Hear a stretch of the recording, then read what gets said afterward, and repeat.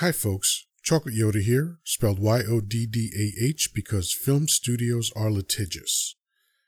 I saw a question on Quora a while back, and I wound up answering it, and I wound up getting a lot of really good feedback for it. So I'll read what I wrote.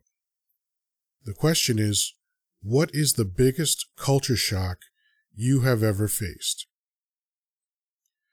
I was born in the Dominican Republic into an upper-class family who had butlers and maids. I don't know anything about that because none of my earliest memories are located there. When I was 2, my father's side of the family decided that the severe military unrest in DR was too dangerous and moved us to Washington Heights, New York City. My earliest memories, even those in tableau, start in the Heights. It's basically Little DR with a bit more diversity. I'm so happy my formative years were spent there. When I was 7, my mother remarried, and we were off to Elmhurst, Queens, a suburb of New York City that was extremely culturally diverse. Until I was 9 years old, I was in a multi-culti Shangri-La. That's where it ended.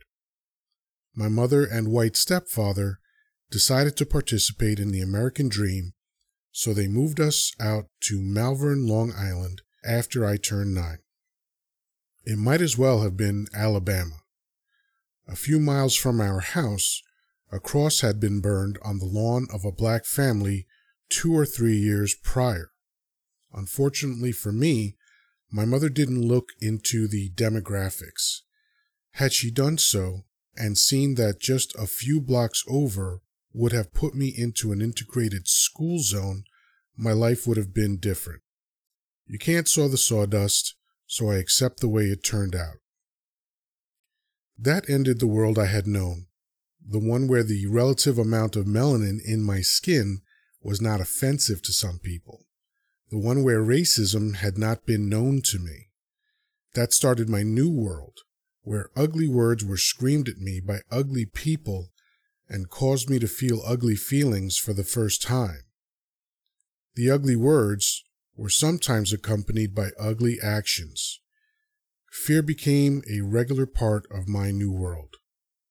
None of it made any sense to me at 9.